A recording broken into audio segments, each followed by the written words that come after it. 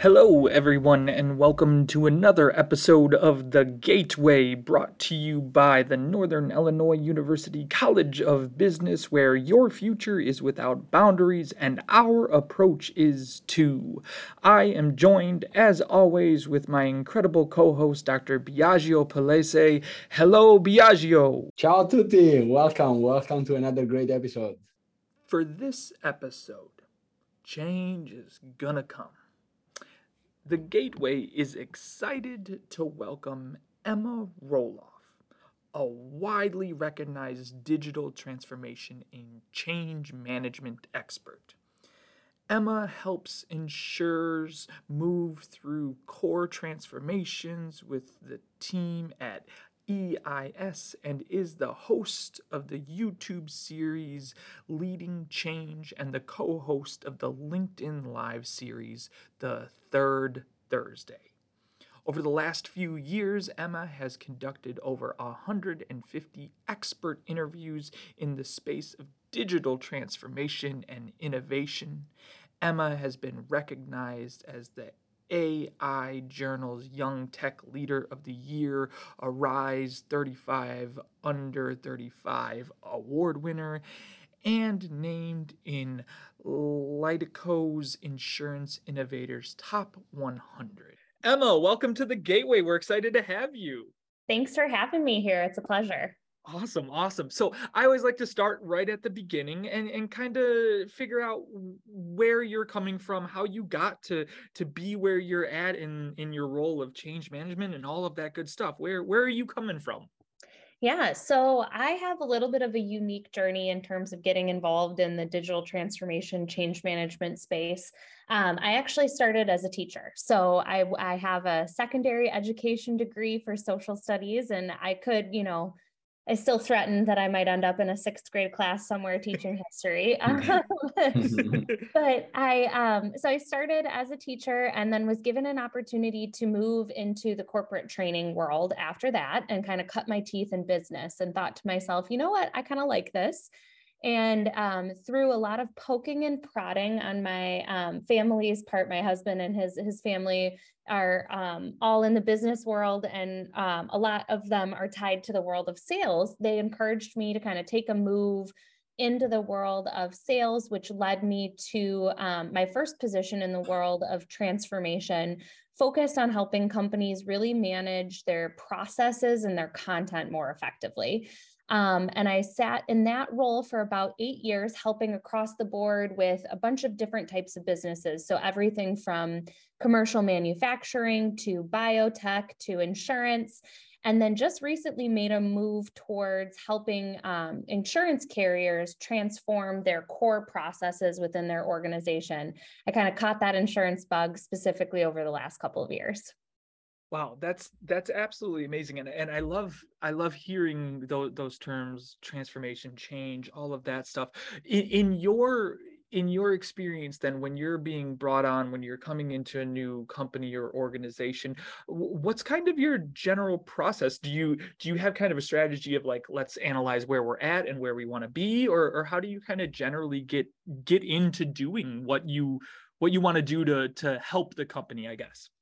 Yeah, so I think I have a little bit of, we've talked about this idea of change management and technology and digital transformation. Technically, I work for a software company. And so my goal is to help find a way that our tools can solve our customers' problems. But to do that, I'm really passionate in people-driven change and understanding what are the challenges that whether it's your employees or your customers are running into on a regular basis. What are the things that are standing in your way of giving your customers a really great experience? And just trying to kind of understand what are those main business drivers that we are looking to facilitate with technology. So just as you said, it's kind of starting with where are we today? What are the things that we don't like about the way that you are completing your process today? Let's talk through those and really kind of get to the root cause of what those challenges are, and then work backwards from those challenges towards what that solution is going to be. And sometimes that's my solutions, and sometimes that's connecting people with other folks in my network that maybe have a different tool that's more well suited to solving their problem. But I am fortunate enough where I sell solution platforms that have a lot of capabilities. So more often than not, we're able to work with our customers to figure out how we're going to use technology to kind of enable customer centricity and enabling their employees to be more efficient in the long run. So, Emma, I think when I hear all of that stuff, I hear that where you're integrating technology with that human element, and really at the end of the day, business comes down to humans. Traditionally, at least in my experience, humans don't really love change. So, is it fair to say that at times you're kind of the face of change? Is that a good characterization? And then does that cause problems for you, or am I completely off base? No, so you're right. I think I actually saw someone make a post today that on LinkedIn that people aren't necessarily afraid of change, but we're afraid of what the outcome of the change is going to be and the uncertainty that comes along with any sort of shift. Right. And you are spot on that sometimes that uncertainty, especially when you're looking at like wide scale transformations within large companies, starts to show in kind of weird ways. And it was just before COVID that I had my first like really lived aha moment of how critical change management really is to the process. I had always felt pretty passionate about the people side and pretty passionate about like bringing people along on the journey of change and making sure that they feel as comfortable as they can through that process. But I had a project where we were struggling with that idea of finding a win-win for everybody and making sure that everybody felt comfortable with the change and why we were changing what we were. And I kind of had felt like we were off base, but we were already in the midst of the project and we had, kicked off with 30 some people in the room. And I felt like we were making pretty good progress in terms of driving towards that like end goal that their executive team had communicated with us. And then one day I got a call that was like, our executive sponsor said they're done trying to manage this change and we're going to pull the plug on the project. Wow. And it was like, wait, hold on, because you guys have spent a lot of money on this. And is there anything we can do to work through this? And it was like, well, we're just not, it's not a priority for us to try and get like that level of comfort with the change. So we're just going to kind of keep going with what we're doing today. And that was my first time where I saw like literally an entire project be derailed, tens of thousands of dollars thrown out the door towards a mission strictly because it was too much work to get a consensus and get people comfortable with the change. And that's when I really started to kind of pay attention much, much more acutely to the people side of change and how do we get people involved in a process and how do you get people to feel comfortable with that? And I think you mentioned the idea of being the face of that change. That was part of the catalyst for why I started getting more forward facing on social media, whether it be LinkedIn or YouTube or TikTok, and talking about these ideas, because I think a lot of times we get so distracted by the digital side of transformation that we don't focus enough on that people side. And even small reminders here or there of the fact that we should be people focused, that it should be customer or employee centric, that we're, goals that we're driving towards when we're doing these big implementations. People will get pulled to what is our ROI or what are the new tools that we're using or how many hours can we cut out of this process, which of course is important, but you're not going to get to any of those benefits or any of that like great side of digital transformation if your team won't use the tools in the first place. And so I really have now over the last couple of years probably become the face of people-driven change pretty acutely, at least in my little corner of LinkedIn and the internet, because I am so passionate about that being a part of it. And I would say it's actually speaking out about that has helped me because it makes people realize that and they know what to expect when they're working with me. So it's not a big shock when I walk in the door then. Right. So Emma, this is and Biagio, I'm gonna let you jump in. I just really Yeah, want to. This is the main reason why I was so excited to talk with you, Emma, is because a lot of people, at least within the tech industry, I think, come from a place of almost all knowing and all solving ability. We have this technology, it works, it's amazing, you're going to want it, and everyone can buy into it. And far too often the softer skills, the more relationship based things fall off. And I could pick that up right away that you saw that. And I think for me, it allows a lot more people to get into the tech space more than ever before, because some of those softer skills that might have been left behind are now becoming more important. Do you think we're going to see more people of a wider background being utilized in change management and digital transformation, or do you think it's still going to kind of stay in its own little silo? And then Biagio, it's all yours. I apologize. no, it's I do think that just by the nature of progress, more and more people are going to have to get pulled into what, we think of as the future of work or transformed work.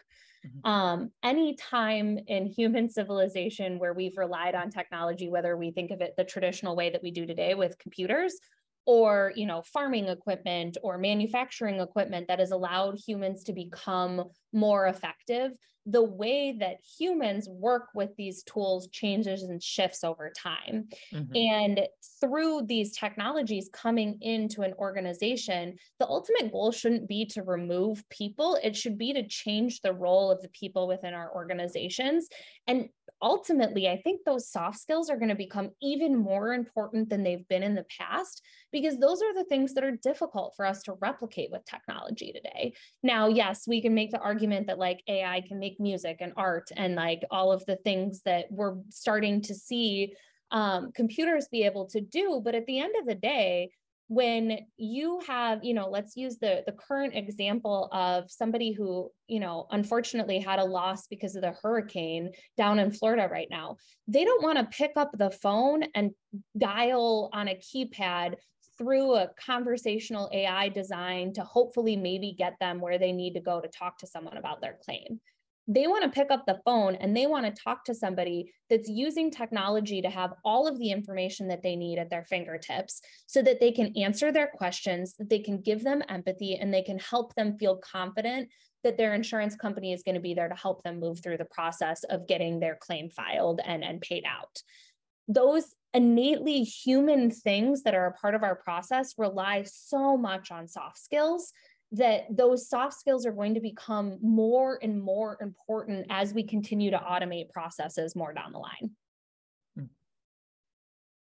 I mean, Russ, I actually the what you said was kind of going in the direction I wanted to go, because coming from pretty much an MBA in Italy, I didn't have a clue of what information systems are, and one of the first classes I took about information system was I mean, I thought it was like, coding and, technology, that's all that we do when we care. But then one of the first classes I took, it was like, there are 4 components of an information system, and they are like structure, people, process, and technology. So technology is only one of those 4 components, but all of them work together to make an information system work. And I'm pretty sure the same thing happens when you try to make a digital change to a company, right? So if you make changes to one component, you ignore what is going to happen to all the other components, well, you're going to run in situation where you're not happy with the results are not what you were expecting, or you're going to get negative results. And, as Emma was saying, thousands of dollars sometimes will be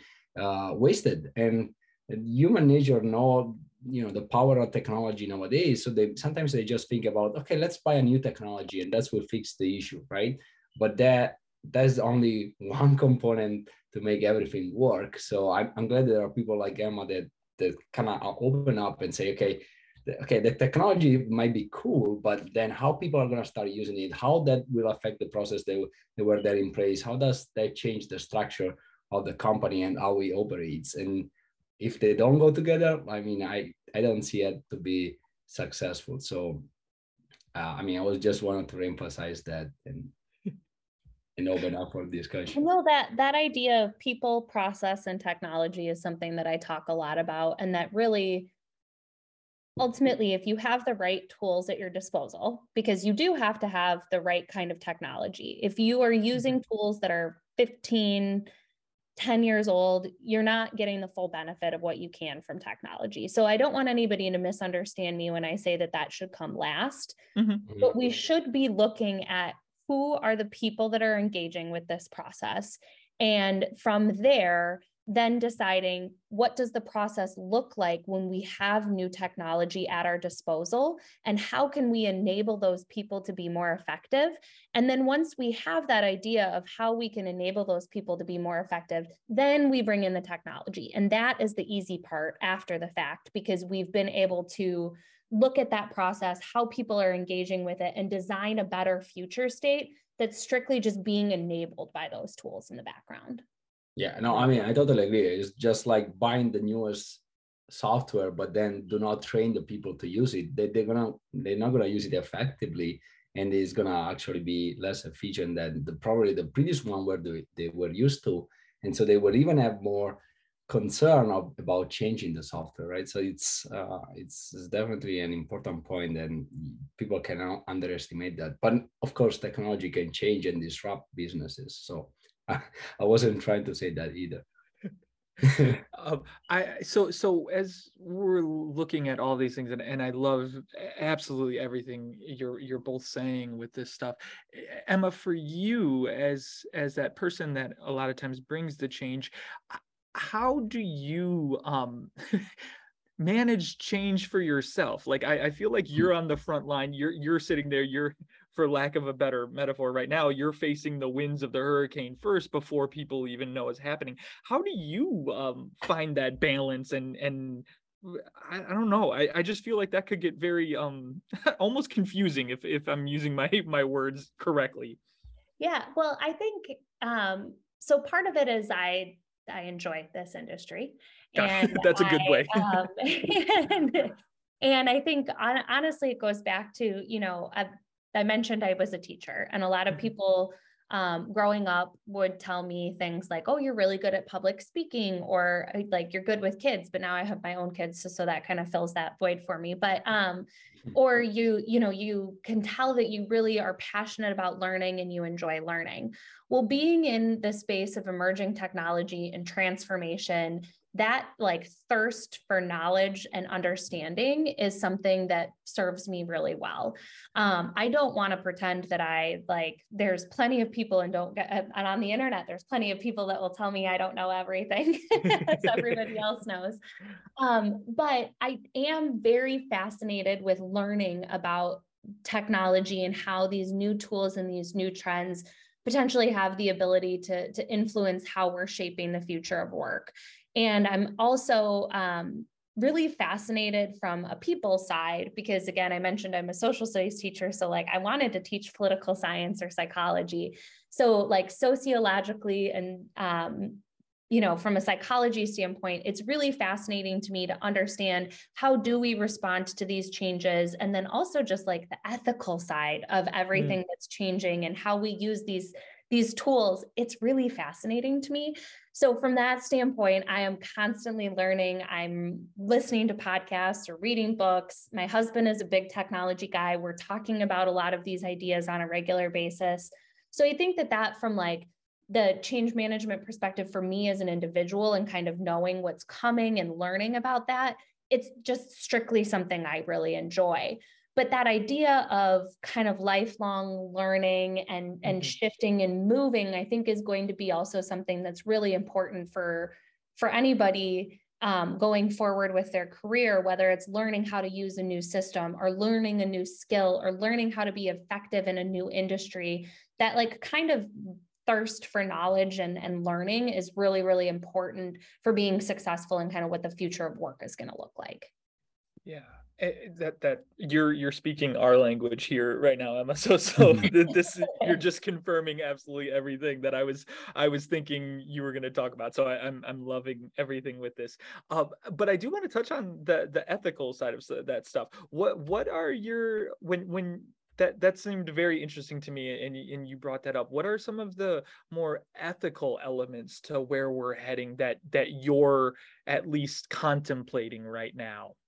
Yeah, well, I think when we look at the use of artificial intelligence, there is a lot of groundwork being done right now that has the potential to shape our culture and our future society pretty substantially. Mhm. And, you know, from AI has so many different subsets to it that I'm not, you know, from the standpoint of everybody listening, there's, you know, the artificial intelligence as it stands itself is kind of the category of technology that mimics human thought. But then within that, there's different levels of it. So there's things like computer vision, which gives computers or, you know, like cameras that are enabled by AI the ability to spot and recognize patterns and see things the same way that a human eye would.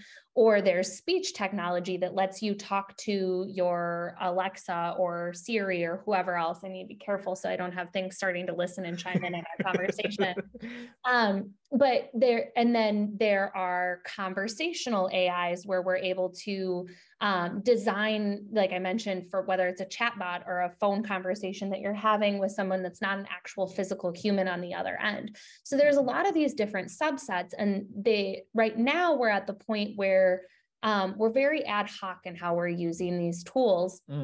But so, you know, a company who wants to set up a chat bot and have a conversational design to be able to answer some of your questions. I did a live stream the other day with some folks that are more in depth in this area.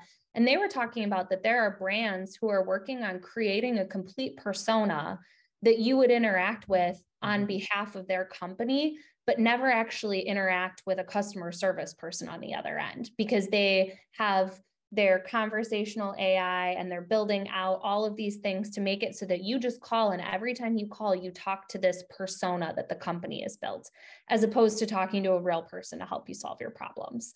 That same technology and some of the other components are being used by companies to, you know, take a picture of a loved one who's passed away, and you train the engine so that it can like animate that photo and allow you to have a conversation with someone that you've lost.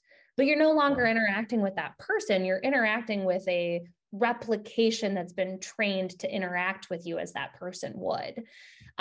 So like those types of things, those I don't think necessarily get into like ethical dilemmas the same way that some of the other things of like, okay, so what happens if computer vision is used to identify and track people everywhere they go, and suddenly the government has the ability to know everywhere that you are at all times, no matter what? And then maybe that's linked to digital currencies that are, you know, depending on which currency you want to go to when we talk about cryptocurrencies, if it's not decentralized and it's tied to a government entity, they can track you and turn off your money if they see you with their cameras, you know. So all of those things, it's that big brother mentality, I think, is the underlying idea behind some of those ethical considerations that as a society, we need to be stopping and asking ourselves.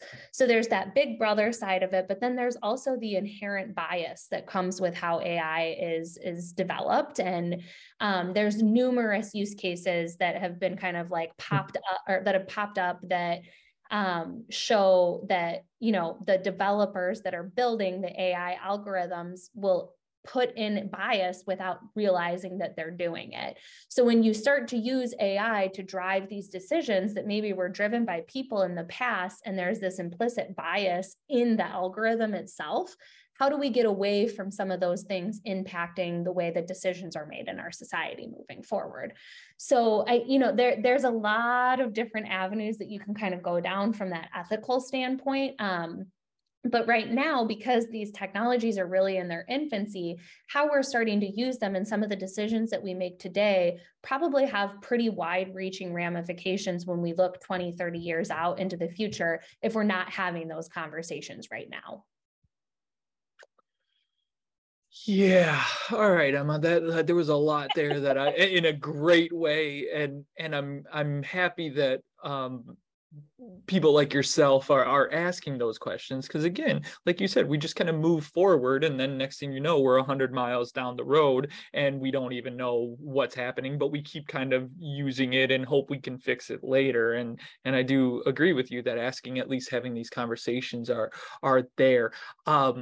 In your opinion, and truly just your opinion within this stuff, as AI, as chatbots, as these personas that are computer generated become more real, do you think that companies are going to need to or they have an obligation to let us know that it is a computer or an artificial intelligence? Again, just your opinion. Like, if they make it so good that I don't know that I'm talking to a bot or a computer, should we know that? Should we be informed of that as a consumer? That's a very interesting question. Right now, where our technology stands, I am a big believer that automate where you want to, but always have an opportunity for a human to opt out of it. Which, like, we've all been in the scenario where you like call and you keep hitting 0 thinking you're going to get an operator, and you're just like really pissed off and yelling at the phone, like, please, I just want to talk to a person, because you're not going to know what my unique situation is. Right. If we get to the point where the technology that we're interacting with is so sophisticated that you don't ever have that need to opt out of interacting with the technology, I don't know if there's a ton of harm in not explicitly being told that it is technology that's driving for you. But I don't know how close we are to that. And I also don't know how much we need to explicitly tell someone they're interacting with technology versus most people being able to recognize that at this point. Because if you call your bank and every time you call your bank, it's the exact same experience and the exact same persona, you're going to recognize that you're not just talking to the same customer service rep every time. Right. But again, if you have no way to opt out of that situation and no way to interact with a human, that tool better be pretty sophisticated for us to get to that point before I'm not allowed to like have some way to opt out. Right. Okay. All right. I think Russ, like this is kind of an important point, and there are like some people that work with AI that are thinking about like concept like hybrid intelligence, or the idea that the AI can do the stuff that the human cannot do, like be there 24/7 or automate and scale processes, but at the same time, like there is always kind of like a human that is there to verify that the decision they are making are not harmful. And with the chatbot is, I mean, I get it with the phone calls, like you get if there is a human on the other side at one point, but with the chatbot, some of them are getting good to the point where like I'm confused, like I don't know if there is a human or a machine doing it, right? So then depending on the type of chat, because right now there are chatbots even they do like they are therapists for you, right? You don't know at what point the suggestion that the chatbot is giving to you is it can be detrimental to you. And I do some research on this, and it is one of the big concern that I have, right? We rely on this machine sometimes, but in the end, sometimes they might miss some of the feelings that you might have because they don't feel the same way that we do, right? So it's kind of tricky and interesting at the same time. But I agree with them. It's kind of like there are some people asking those questions for sure, even in the academic world. But academic world tends to be a little bit late compared to professionals. So I'm worried that people are gonna use tool and then figure it out. Then that's not what they were thinking they were doing. So.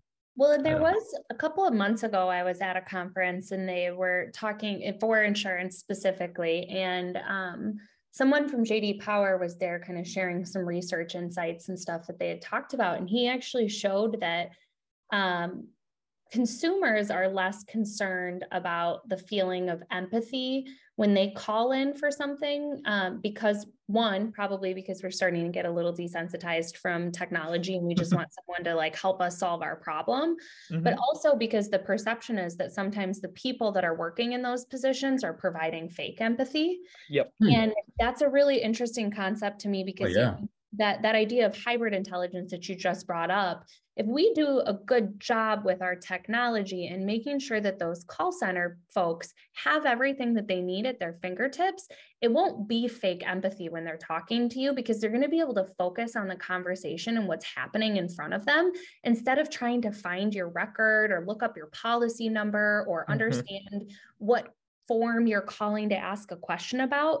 So when we can combine technology and make like the actual physical like work part of what someone is doing easier, it won't feel like fake because they'll be able to be more engaged in that conversation. And I'm curious to see how some of the use of technology might shift some of that and give us some of that humanity back in our interactions with one another. And what you say is really, really interesting, because like empathy was one of the major components of like service quality. So if people are starting to like do not care about it, it's like we're really getting like technology, they're becoming more like robot, right? Before we care a lot about this, but now it's changing.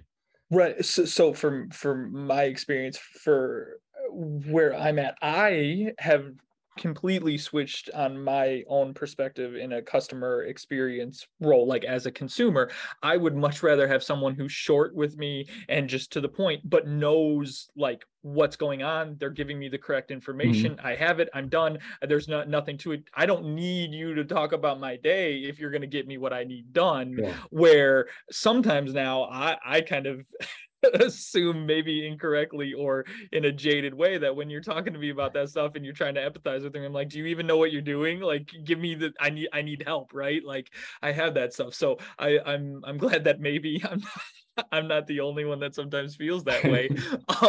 But now, Emma, within that stuff, as we shift and we go here and kind of taking a Luddite kind of perspective from this one, and being someone that might be a little bit more resistant to change and all of that stuff. Very quickly, when you're scrolling through the internet or you're hearing just general conversations, you start to hear people kind of talk about the good old days of having to, make a phone call or going in and talking to someone and sitting down and doing all of that stuff.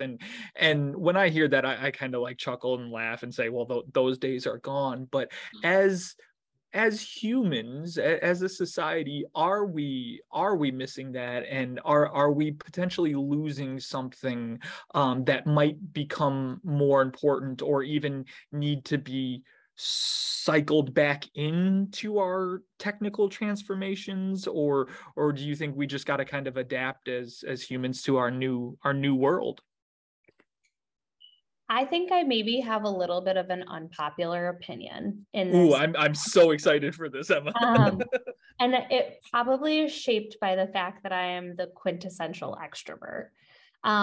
But I do think that right now we are operating still in flux. So we use terms like the new normal, and people talk about the fact that hybrid and remote work are here to stay. I do think that they're here to stay, but I think it's going to look really different 2 to 5 years from now, because we're still figuring out what works and what doesn't. And while some people are 100% more effective working from home, being remote, using their computers and not interacting with people on a regular basis, I think that there's a lot of bigger social implications that come from that. And I think that there's a lot of bigger health implications that come to that, whether it's mental health or physical health of people.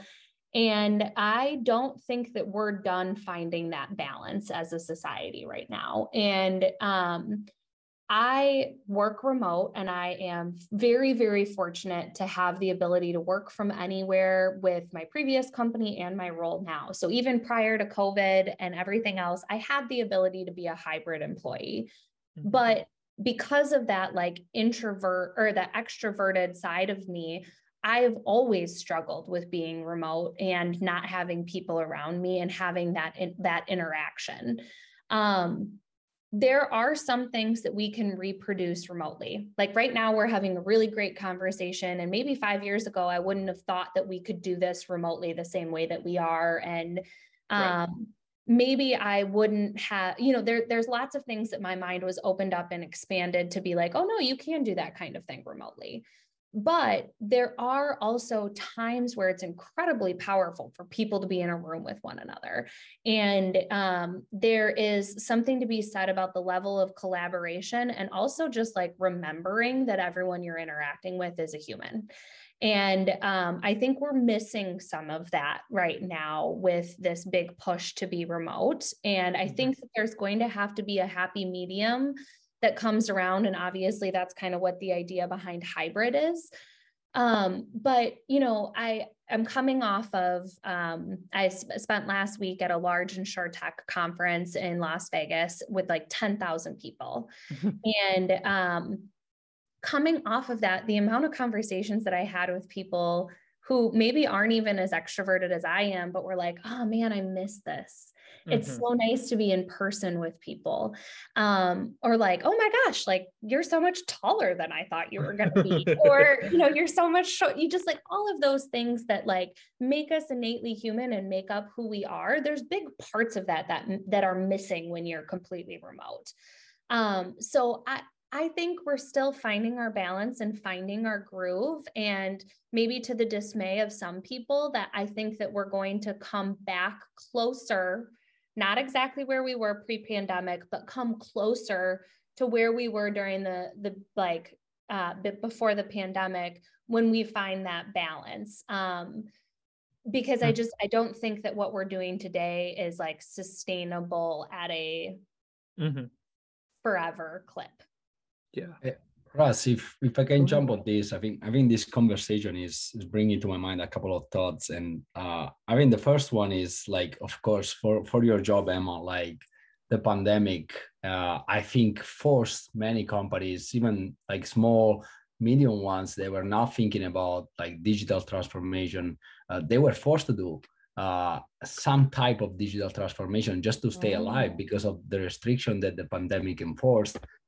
So my thoughts would be like, okay, what is your experience in those years? I'm pretty sure you got like more work on your side, but on the other thoughts that I have is about what you were saying, like on the other side of a computer right now, right? We are not in the same room. On the other side of the computer, there is a person, and that's while this is a computer-mediated interaction, it's still an interaction between two humans, and I think probably, especially the new generation, needs to kind of be trained of how to properly interact, even virtually. Just because it's I don't know, it's a different way to communicate, but it's still an interaction between two humans beings. So I don't know if if I'm explaining them well, but it's... You are. And I think one thing that I use this example a lot. So I mentioned that I did a corporate training position. I worked for a fast food restaurant all through high school and college, and then worked at their franchising office after graduation, kind of in that realm of my first job. But when I was working in the fast food restaurant, I was like the queen of the drive-through. And one thing that I always felt was very fascinating, similar to how we're talking right now. I know you guys are people on the other end, but I can't see you, and we're not in the same room with one another. Yeah. When you pull up to a drive-through speaker, not everybody, but there are some people that will treat you like you are below human while you're interacting with them over a speaker. They'll bark at you. Sometimes they'll swear at you. Sometimes they won't listen to you and they'll just drive ahead. But the moment that they get to the other side of the drive-through and you open up the window and they have to face you as a human, it's like night and day difference with a lot of people, because suddenly they're faced with the fact that you are in fact a person. And I think some companies do a really, really great job of setting the culture of like cameras on when you're on meetings. So that helps with that visual input of the fact that there is somebody else on the other side. But I sense myself sometimes when I'm chatting with somebody like via Slack or Teams or whatever that may be, where I'm more quick to get frustrated with them because it's just the text that's coming through. Or, my generation specifically, we all grew up with IM and learning how to like socialize with one another over AIM or, MSN chat. And you realized really quickly that you're going to say things to people in text messages, whether that's like Slack or email or things when you don't have that humanity and that face-to-face interaction attached to it, that you might think twice about otherwise if you were in person and having to have that critical conversation face-to-face.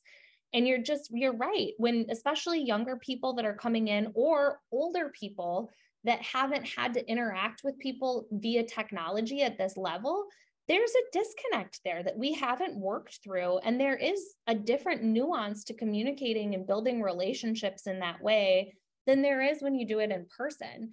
And a lot of the people that I've talked to, and this is completely anecdotal, but a lot of the people that I've talked to who actually want to be back in the office and want to be face-to-face are those people who have just graduated college and don't know what it's like to work in an office.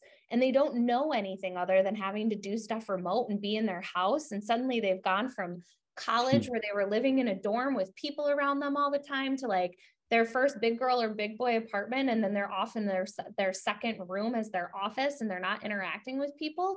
They're the ones that are really, really missing that interaction. My dad, who's a boomer, he doesn't care. He'd be happy to work from home for the rest of his life. He probably can't stand the people in the office anymore. He doesn't want that commute.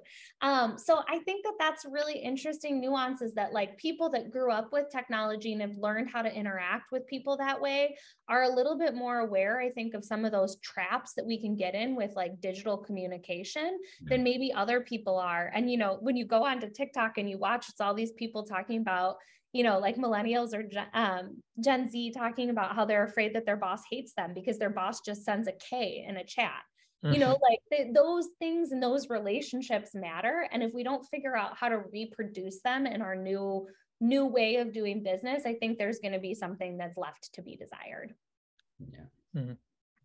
So as we kind of think about the digital workspace or the virtual workspace, do you, again, just from your opinion, your experience, do you feel that we are going to be able to dive further into the virtual workspace, things like what Meta's presenting and saying, hey, in the next 10 years every meeting's going to be virtual and everyone's going to be meeting there with a headset and all that stuff? Do you think that can actually be a feasible outcome even if it takes 20 years, or do you think people are going to refrain and say, well, if I have to do all of my meetings with a Facebook headset on, I might as well just go in and commute the 20 minutes to my office?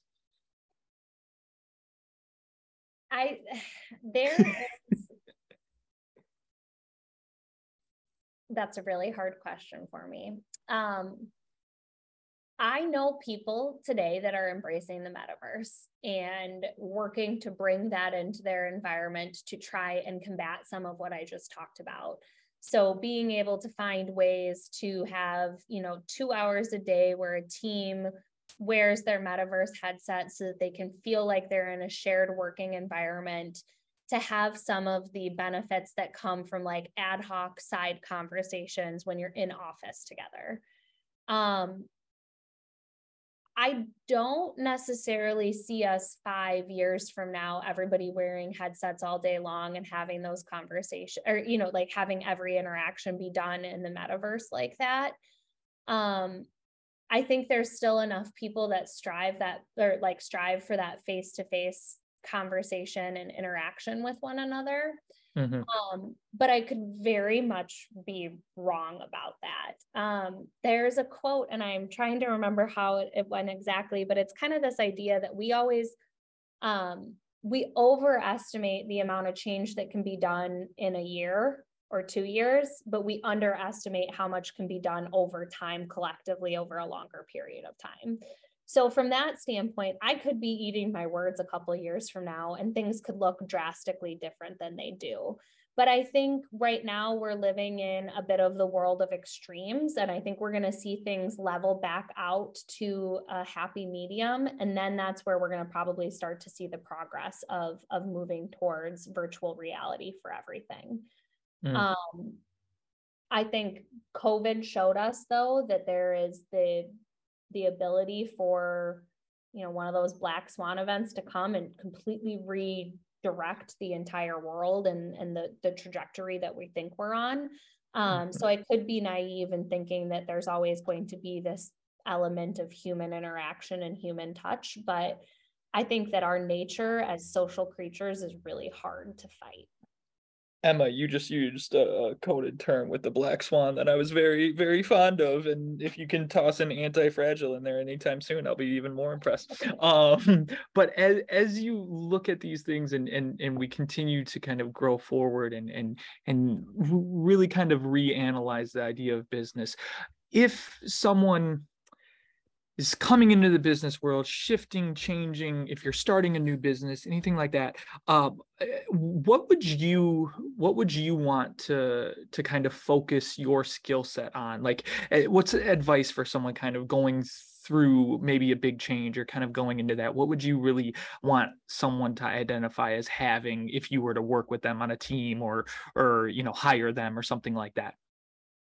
I think the biggest thing that I can suggest to anybody, and that I am trying to lean into in my new realm as well, is asking a lot of questions and again, kind of that thirst for knowledge and learning.